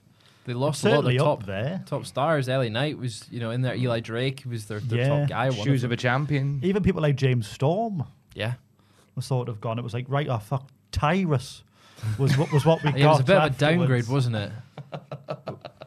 A lot of names left during the pandemic, so when they got up and running proper, it was the worst full-on reboot. The worst slightly unfortunate in the sense that they brought in, like, Matt Cardona was NWA World Heavyweight Champion, then he got injured. Yeah. So we were like, okay, like, here we go with Matt Cardona. It was like, oh right. Yeah. But a lot of duds, but things sort of looked to be on the up. It was sort of, we had reports in October, this came out in October, that we were going to get NWA on the CW, the TV station, that ultimately NXT's landed on. Yeah. But it was that they're going to be on CW TV. There's going to be a reality series that'll be on this TV station as well. This was going to be a major upgrade because essentially YouTube isn't proving profitable for the NWA. Billy Corgan's forking out millions to keep the company going. Because there seems to be no real advertising on there. They've got like local adverts like made by the wrestlers. Built in onto the actual program rather than YouTube adverts, which is, I wonder if that's the content of it, that it's not being monetized by YouTube. Yeah, it doesn't seem to be getting monetized at all. I think they could do with it. But then sort of what we hit, sort of like, okay, big TV deal coming. Could we have a number 4 big promotion like on TV before here we go? And then this was all promptly blown up by a kiss of cocaine of all the things. They held their, you say it, Tom, you say it best, they held their pay-per-view. They held Samhain. I can't say it. Samhain. I got to interview the man in question here, Father James Mitchell, about 2 weeks before this happened. Fantastic. So that's how I learned how to say Samhain. Fortunately, he wasn't on cocaine during the interview. No. He wasn't, as far as I know. But it was, crazy moment looking back at it and everything that it's caused. But we've got the Samhain pay-per-view. James Mitchell is there at the back. He's surrounded by beautiful women, a man in a gimp suit and some other things going on. And they all just start snorting cocaine. They've just got a bit of coke on the table. And Tim Storm's on commentary going, well, that's happening. See, we all thought we were tuning in for the National Wrestling Alliance's pay-per-view when it's actually the Narcotics Wrestling Alliance pay-per-view. Next series of Narcos with James Mitchell. A very different NWA. But it was otherwise an unremarkable pay-per-view with an entranceway that looked like it'd been bought from the range about an hour beforehand. It was like a really I get what they were going for and I liked what they were going for, but I didn't enjoy the pay-per-view. But the one thing that got the clicks was that clip that did the rounds of Father James Mitchell doing a bit of coke. And it got so many clicks, everyone on social media was going, hey, CW, look at this. Look at NWA is cool again. and they were flooded with comments about the spot. And apparently this is from House of Wrestling, but what CW said is, hey, we won't watch the pay-per-views, do what you want. They were like, oh, don't worry, we can do what we want on TV. Because that was a TNA thing for years as well, really, was that you could do whatever you want on pay-per-view. Yeah. And it was sort of... But it's still... surely you can't still be... the same product. Can't be dumb enough to think it won't reflect on you. I know, especially when everyone goes, they're doing cocaine on TV. Yeah. It's like... If we were to start doing cocaine during this podcast, it would reflect on the YouTube channel. What do you mean starting? That's a fair point, well made. But it would reflect on. We can't go. But we didn't do it on YouTube. Yeah. No, but it's still we're still doing it on YouTube. But it's still the product. So it's like I find that either stupid or really arrogant. I think it's a bit both. Bit of column A, bit of column B. Because what we found out is that the spot was pushed for by Billy Corgan, the owner of the NWA. He wanted the spot on the show. So we were like, might be a bad idea, but he's like, no, we're getting the cocaine off. And immediately afterwards, it said that there's a 90% chance that NWA will now not be on CW TV and will simply be on the app. That has since come to pass. To which Billy Corgan did the Pikachu face meme. Yeah. What? Yeah, you know. Yeah. And it was just him really sad back at Disneyland again. But it did create the greatest bit of graphics you've done. You love that graphic for our socials. You can find it still. It's NWA in crisis, and you found the picture of Billy Corgan sat on I think it's the Runaway Mine Train from Disney, looking really sad. It's the one I think that they've used it in Family Guy before. Big Thunder Mountain. Yeah. There's an episode of Family Guy which features that clip as well. It's fantastic. But it did indeed lead to a lot of other conversations coming out about the NWA. A lot of weird behaviour from Billy Corgan, which he's been cutting off people and sort of like sheltering himself. But there are now production cuts on the way. It sounds like he's maybe now a little bit suddenly disinterested for it, or a little, not necessarily disinterested, but he's a little bit maybe burnt out slightly because he's cutting his money from it. So do you think it's? I was going to say, do you think it's the fact that he's losing money? He thought, here we go, the deal. And then it's his fault that the spot that he wanted is kind of fucked the money, the deal that was going to bring money in, and then you've got his roster going, what the fuck is up with that? Like, why are you as an owner pushing us to do that, maybe? I think we've heard as well that there's a lot of cuts. There's a lot of roster members' contracts are up in the summer of 2024, and talent will be leaving. I mean, Camille, she's already said... I think she would have been renewed if they could have had her, but she's already said that she's not sticking around. She'll be gone at the end of the year. And Camille's been there for ages. I mean, she was the champion for 2 years. Yeah, 2 years as women's champion. But I'll actually end up helping WWE all of this because talks between the CW and WWE accelerated. And this has all ultimately ended up with NXT from next October. That's going to be the home of... CW is going to be the home of NXT. Yeah, I think that's a great spot for them. Yeah. Really great spot for them. And shame that NWA Power is... just on the app now. Yeah, and likely won't get the promotion and the money that they were hoping for. There wasn't even an announcement. It was just added on. Just got chucked on there. It was like, because they had all the talent were a bit like, this has gone tits up, hasn't it, basically. They were all confused, basically going, no announcement. Mm-hmm. Especially when we're getting on TV. I know. And then you're getting on an app that I can't imagine a large majority of people who watch the station I didn't know they had an app, but where in the UK? Can we get the CW? We can't app? get the CW app. No. over here. I believe all their stuff airs on Sky Atlantic. Yeah. Right. So if you've got Sky Atlantic, you might be able to watch Father James Mitchell doing a bit of coke. Because it was because they had like the Flash and Arrow and all that sort of stuff. That's all CW. But that might be a different deal. But I mean, anything that's owned by Warner generally does, like HBO stuff is Sky Atlantic. Yeah. But how important is NWA Power or NXT to that matter of airing on Sky Atlantic? Obviously, a separate different deal TV as well. rights, It's on TNT Sports over here. Yeah. But it's just, so a good thing was coming for NWA, and it's blown up in his face. It's almost like he's just covered in white powder, isn't he?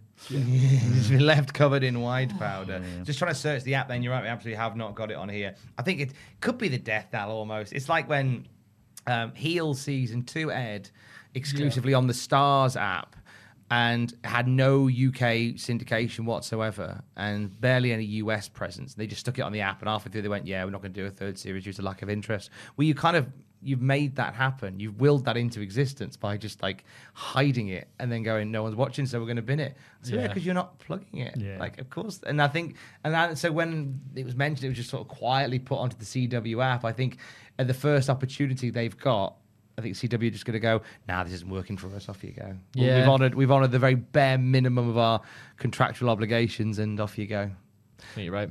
Let's wrap this up with a few unusual stories that captured the imagination of viewers of Cultaholic.com in a section based around Aidan Gibbons' catchphrase in the office.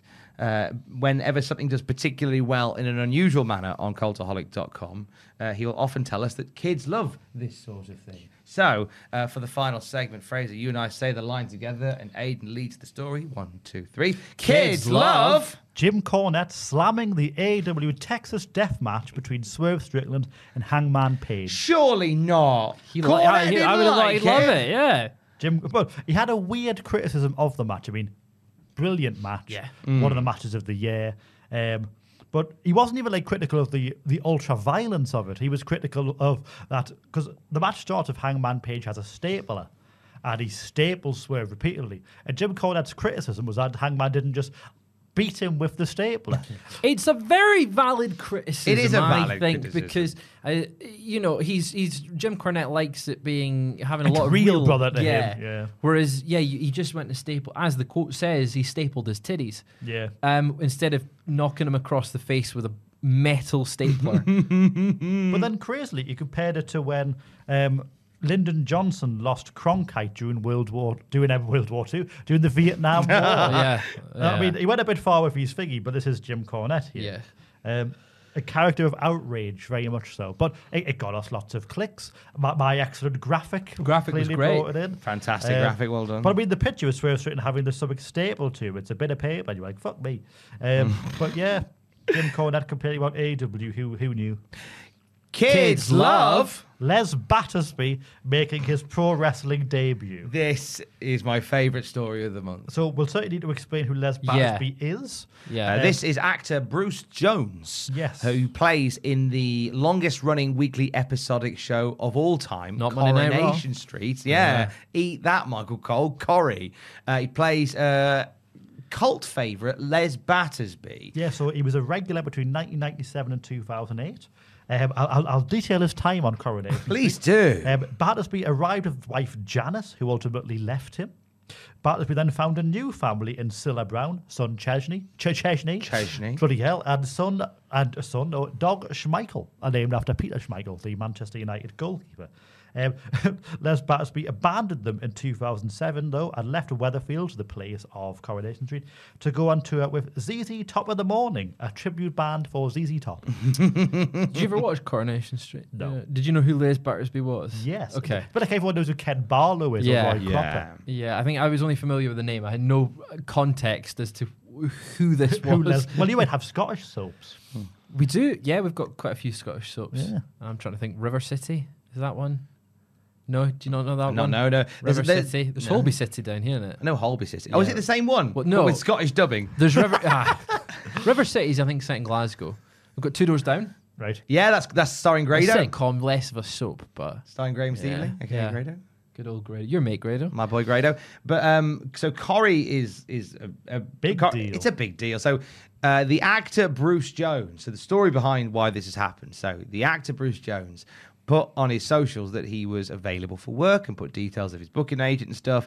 And it was rap star Shotty Horror, who runs Sovereign Pro Wrestling in the Northwest, who has been they're coming up to their first year. They've just had their first year anniversary of Sov Pro, and they're doing incredibly well for a brand new company. They've got a captive audience that they're really into the product, and they're basically the Manchester promotion, aren't they? Yeah, they're basically the Manchester promotion now. They've done so well. I mean, them and Future Shock. Like Future Shock's very much got Manchester on lock, but Sov Pro is there as well. And Shotty just went, should we just ask him if he's up for it? And lo and behold, they went, yeah, why not? We'll do it. I got to interview Bruce and Shotty the other week. And Bruce is genuinely quite terrified, but excited at the same time. Has he done a lot of training? He wouldn't go into. They kept it quiet in terms of what they're planning and in what he's been doing. But he has been. He loved World of Sport back in the day. Right. Loved a bit of Les Kellett, so he's got some people to base it on. When I asked him who his dream TV tag partner would be, he said Tarzan for some reason. Okay. He said his finishing move would be running away. His entrance theme is, by the sounds of it, going to be a mashup of the Coronation Street theme and Rocking All Over the World from Status Quo. Okay. Shotty Horror said exactly. To paraphrase, he said, "I want like the Seth Rollins Shinsuke Nakamura thing, but with the Corey theme." Nice. Right. Whoa. I'm into it. It's not quite as upbeat. That's the problem. Yeah. It's not. You'd have to make it up tempo, you know. It's like, whoa. Basically. Whoa. It's just Seth Rollins coming out. In terms of a dream opponent from Corey, he did say Ken Barlow. Because dream match right there. Dream match there. Ken Barlow versus Les Battersby. I'm into it. I'm excited for it. We've all been invited to go, by the way. When is it? February 18th. 2024. I'm checking if I'm free. In your mental Google diary. I'm just working out Manchester is far away. It is quite. It is. Not really. I'm a Geordie boy, Tom. I don't venture out I'm of from these. the West Midlands. Exactly. You don't venture down south. Exactly. I don't go south. I You're don't from leave the these. south, Tom. I'm from very south. You're from the south. I don't leave Deep these. south. To be fair, you're a southerner from me. Yes. So We're all southerners to you. yeah. Okay, so Les Battersby, wrestling debut. I'm into it. I'm excited. Someone who will clearly go as hard as Les Batterby will in his wrestling debut. It was. Oh fuck. We got to do the in. We got to do the in line. 1, 2, 3. Kids love. Adam Copeland telling Darby Allin to chill out, only for Darby to point out Edge went head first through a flaming table. He did do that. He did do that. Because, I mean, a lot of this was comments people were going, Darby's stupid, isn't he? Because, I mean, the general gist of it is Adam Copeland going, please don't do what I did, where I had to retire for 10 years. And Darby's like, nah, fuck it, I'm just going to do what I want. It's fair enough, Darby's going to do what Darby... He's climbing Everest next year. He is, yeah. And has a legitimate chance of dying. Yeah, there's quite a big risk there. But that's not going to stop him going through a table. Yeah. It's a weird thing to come back with if Adam Copeland had said, look, calm down, don't have the career that I did. To which Darby Allin goes, yeah, but look at this thing you did in your career. And I was like, well, yeah, that's the point I'm making. Don't. It's a bit like when China and India have a go at the US and the UK for going, we go, lads, can you please stop burning as many greenhouse gases? They're like, well, look what you did. What you did, eh? It's like, no, but the planet's dying. I know. Look what you did. You started it. That was a tangent, but that's what made, Yeah, that's no, what I made me see think where you're of. going with. Yeah.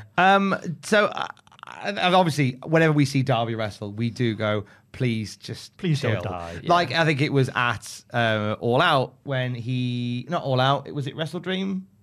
When he took that bump onto the steps? Yeah. Slammed him onto the steps. But what I always go back to is it's the ladder match. Not that it's like he's on the ladder for the match with Jeff Hardy, and he leaps from the top, and Jeff's on the pile of chairs. Mm-hmm. And even Darby himself would have thought, I thought I was done in that moment, but I was there now, so I might as well jump. There was like a ladder, and I was fine. It was like how he was fine after that, I do not know. He must be super flexible, or just there's no bendy. He's very bendy. Well, a lot of it is obviously your body can only take so much, but there's a lot of it is a mental game. It's the whole idea that when you're younger, you can You're survive more stuff like that because mentally you don't think about the ramifications, so therefore you're more relaxed, so your body doesn't seize up, so you're less likely to break things. That's the kind of consensus. It's because you're. I suppose when you're 50, where you're like, I'm going to jump off a ladder, I really don't want to. Yeah, you're a bit like, ugh. There was something I read about a woman in America that had no sense of fear. Like there was an issue with like her adrenal gland, so she never sensed fear. And she got hit by a car, and she was fine. She was fine? Yeah. Because she didn't seize up? Because she didn't seize up. She got hit by the car, and then apparently even just eventually got to her feet and just walked back home. Like, because she got no sense of fear. So you need fear to be able, like that to stop you from doing anything stupid, eh? Yeah, fear's what kicks in, and so maybe Darby's got a bit of that. Maybe Darby's got an issue with his adrenal gland, so he doesn't sense fear in things like this. So his body's completely relaxed, like that bump he did when he was on the was it a skateboard bump that he did or a from Nitro Circus? Yeah. Where he went and was that a buggy? He was a little trike. Yeah, he did the backflip and then he just hit his head, didn't he? Yeah, he didn't land very well. He nailed it the second time. But landed badly. But he did have a dislocated shoulder. That was the thing. He dislocated his shoulder the week before, Yeah. and then went and did that. And they went, "What are you doing, man?" And then wrestled at full gear. It was fine. Darby's got a Darby. Darby's got a Darby. Anyway, whoa, kids love AEW talent launching an adult content site. Oh, wow, kids love that. Kids love it. I am ready for that Arn Anderson OnlyFans. Let's go. Kids love pornography. You'll be absolutely shocked to realise. I am shocked and appalled by it personally. But yeah, essentially it was the bunny, Ali, is gone from AEW and she's launched an OnlyFans. So she's making pretty much the money that she was on before without having to wrestle or tour. Well, that was the thing. So, I mean, these sites have been very successful. I mean, Tony Storm's got one, raking in the cash. I think it was Mandy Rose last year, made $1 million in a month from having her, I think it was a fan time page. Don't know how much she's making now, but... Probably a lot of money. Yeah, clearly. She's not back in wrestling yet. Clearly, we need to get our dicks out somewhere, and we can bring in the money. How much would people pay for an Anna Pacitti OnlyFans? I bet you someone would pay. Someone's. I think it's the real emergency option for this place. Cultholic.com/cameo. Test your luck. You see how hairy Aiden is underneath this shirt. You would think I'd pay a tenner. think he's all hairy, shaved. It's like a baby's bahookie. I'm like John Cena under here. With oiled up as well. It's just me on the Metro oiled up. God almighty. Awful. So you're saying that people clicked quite extensively this month on an article about the bunny launching an OnlyFans page? Yes. Well, I am shocked and appalled by our audience. That's disgraceful. It's literally you went, I bet this does really well. And it did really well. And it did really well. And not connected to an OnlyFans page at all. Our final kids love baseball bat being shoved up wrestler's arse. Aiden, tell us a little bit about that one because I actually don't know this one. This is amazing. Because everyone just sort of went, what? And clicked on it basically. And it was one wrestler had a very sore bottom on Friday the 17th of Just the one November. wrestler. Just the one wrestler. But essentially there was it was Chicago style wrestling. They had their Second City Showdown 3. And it was indie Chicago style suggests that it didn't happen in Chicago. I know it's it like did. Chicago. It's Milwaukee. It's Millwall. Oh, God. Chicago style. Yeah. It's like the pizzas, isn't it? Pizza, it's deep dish. I've got a Chicago style pizza today. Well, one man said he had a big deep dish because it was shoved right up there. He certainly had a deep dish. Yeah. And it was indie wrestler Joey Mayberry. So what he did in this match, he put his friend in, I can't remember what it's called. It basically, he set him up for the cheeky Nando's essentially. Right. Then he tore a little hole in his shorts. He then got a baseball bat and started. Obviously, he didn't shove it up his arse. But from the image, is that he's just shoving it up his arse backwards and forwards. The bloke's like, "Oh my God, this is amazing." Is he having a nice time with it? He's having a nice time right on the prostate. And he put his opponent, amazing name, Doom Montgomery. That is a good name. That's like one you'd come up with. Yes. So Doom Montgomery was the one having the bat shoved up his arse. How's he been since? A little bit sore.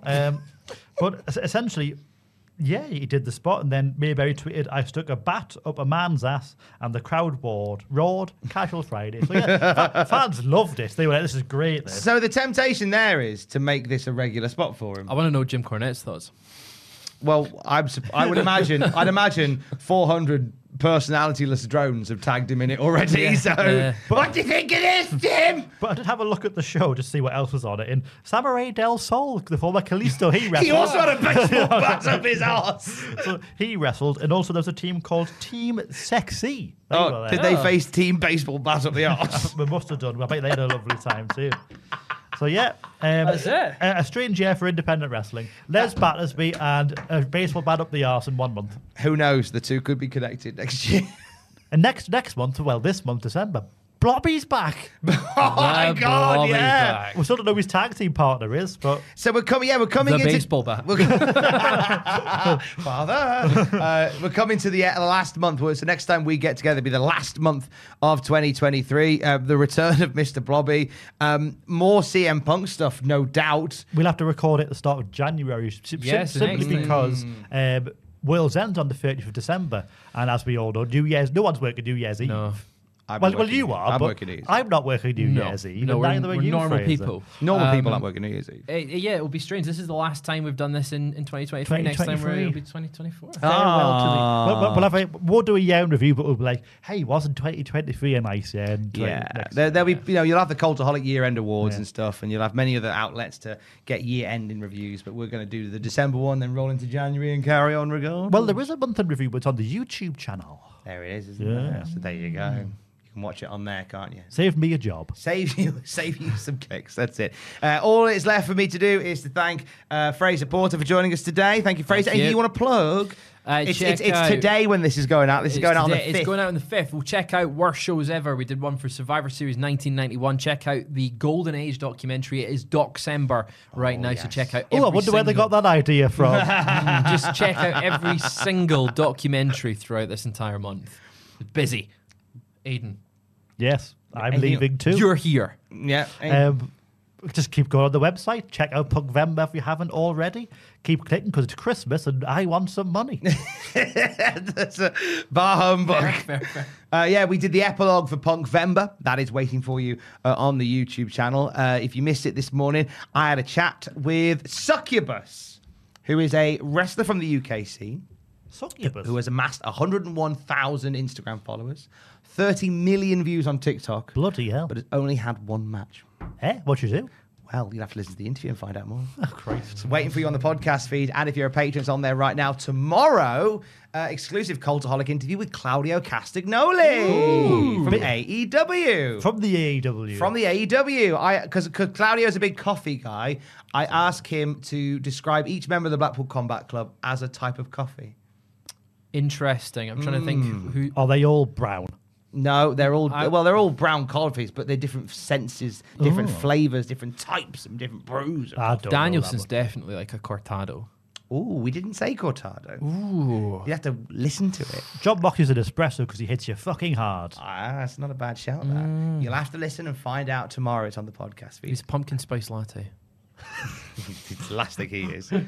And for the latest wrestling news throughout the day and throughout the weeks, of course, check out cultaholic.com. And every time you read an article, you see an article on X, and make sure you reply with "Thank you, Aiden," because it's normally Aiden that's put it together. A big shout to the rest of your news team as well. Yes, they're all lovely people. To Lewis House, to Jack Atkins, to Jack King.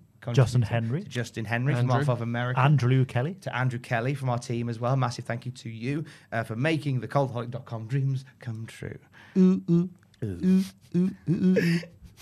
on, Tom, take us out. Ooh, ooh, ooh. We'll have to put the song in now, aren't we? Yeah. You make my dreams come true. From the cultaholic.com month in review. We'll see you later, aggregator.